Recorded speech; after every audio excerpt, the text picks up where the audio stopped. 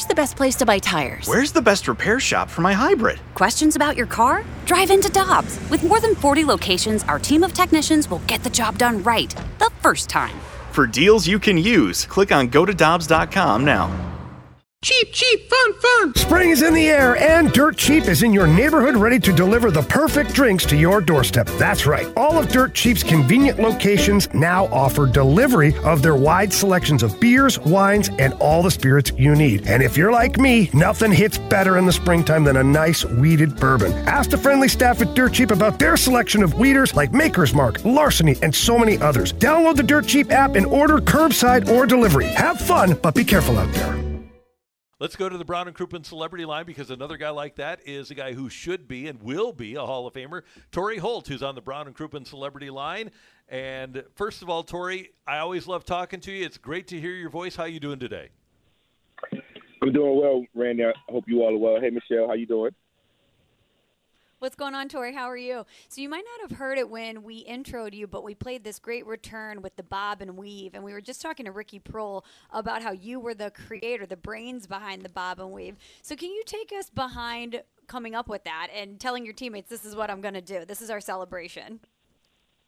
Oh, wow. It was it originated. I'm a huge Muhammad Ali fan, so for our St. Louis Rams, our St. Louis listeners, I've mentioned that before, of how big of a fan I was of Ali. So after training camp or after practice, I would come home and I would pop in Ali's tapes and I would watch his old fights and his old interviews, and and just watching how he worked the ring and how he bobbed and weaved to dodge punches was intriguing to me. And then I'm also a huge hip-hop fan, so there's a group at the time by the name of the Lost Boys, and you all probably are familiar with Busta Rhymes as well. They, that was right. That was a dance, a bop that they had when they would dance that I was also intrigued by. So I was like, you know what?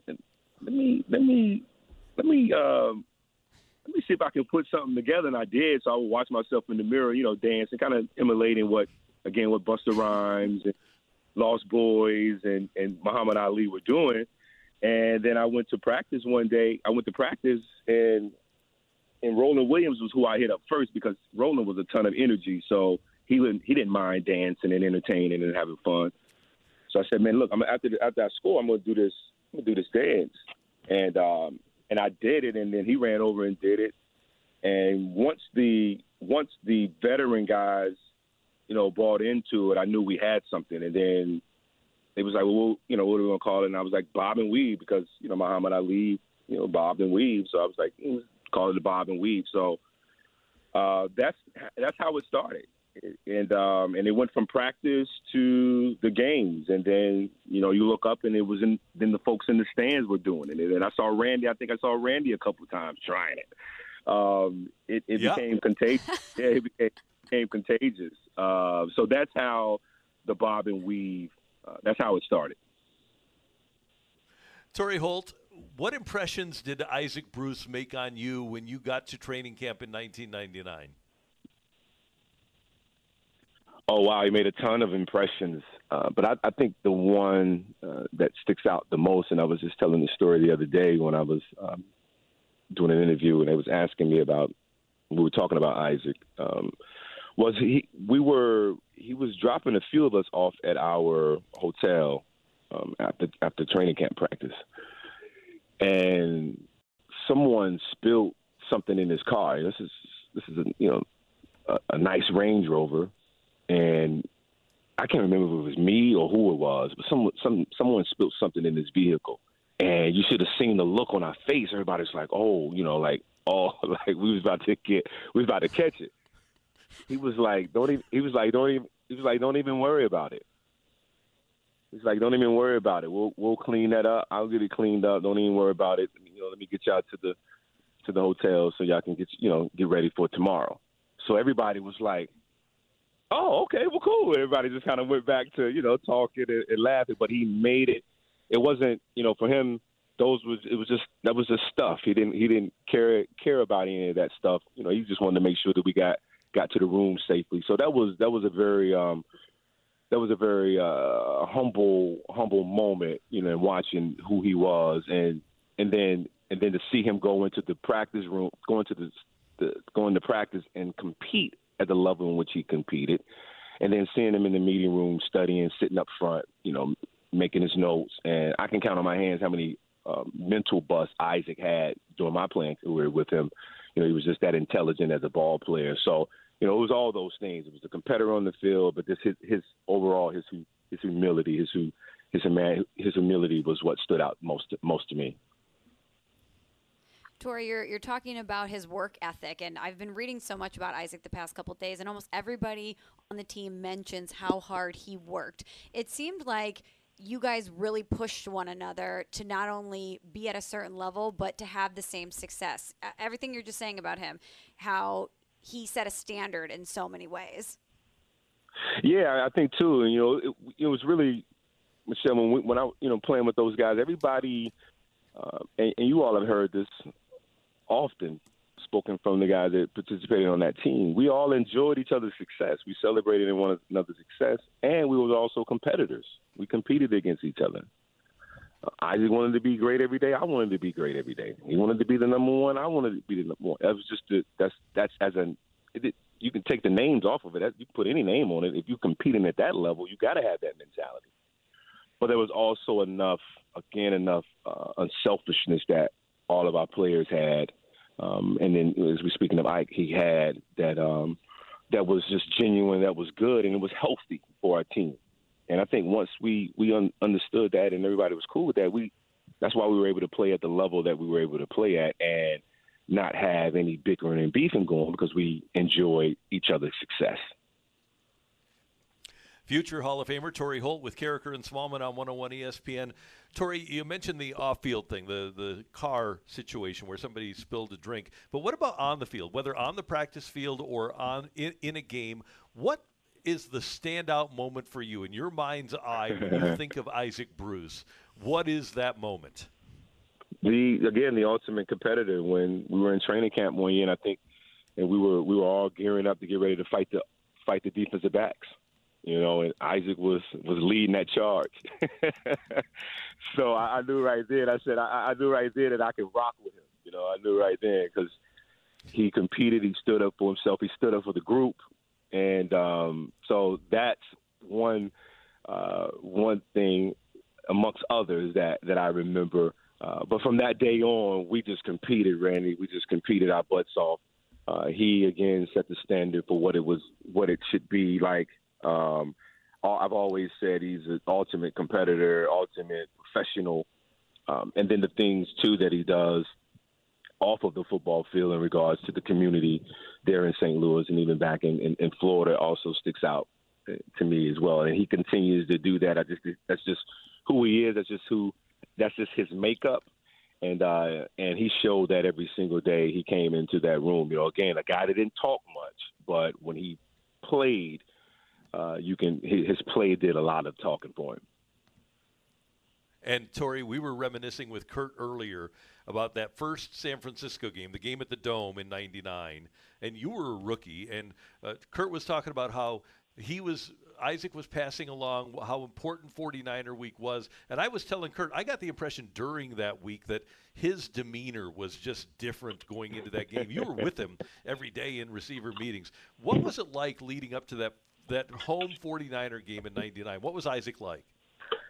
From what I can remember, outstanding practice. Certain, like you mentioned, he was certainly locked in. You know, I was just getting. I'm a rookie, so I'm trying to get an understanding of what this rivalry means, and I'm also trying to make sure that I know my assignment so I don't screw it up on Sunday. So that's kind of what my mindset was. And then when I got out on the field on Sunday, I was able to watch a Hall of Famer receiver really go to work. He was insanely great that day. It was for me, it was a welcome to the National Football League type of a moment, watching someone else do their thing that plays my position. So I knew from that day how serious the rivalry was.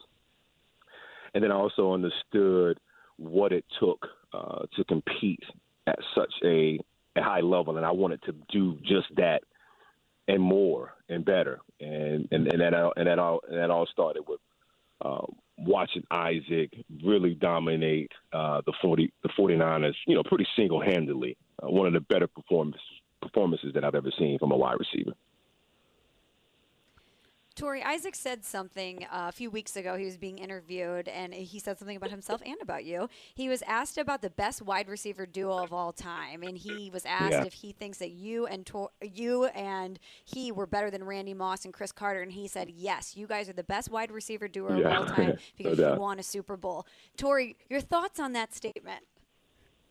No, when I've heard that, this isn't the first time Isaac did something like this. When we were playing, he mentioned we were playing Tampa Bay that he was guaranteed that we was going to win that game, and they came and said, "Well, what do you feel about that?" I said, "Well, we're going to guarantee you that we're going to win that game."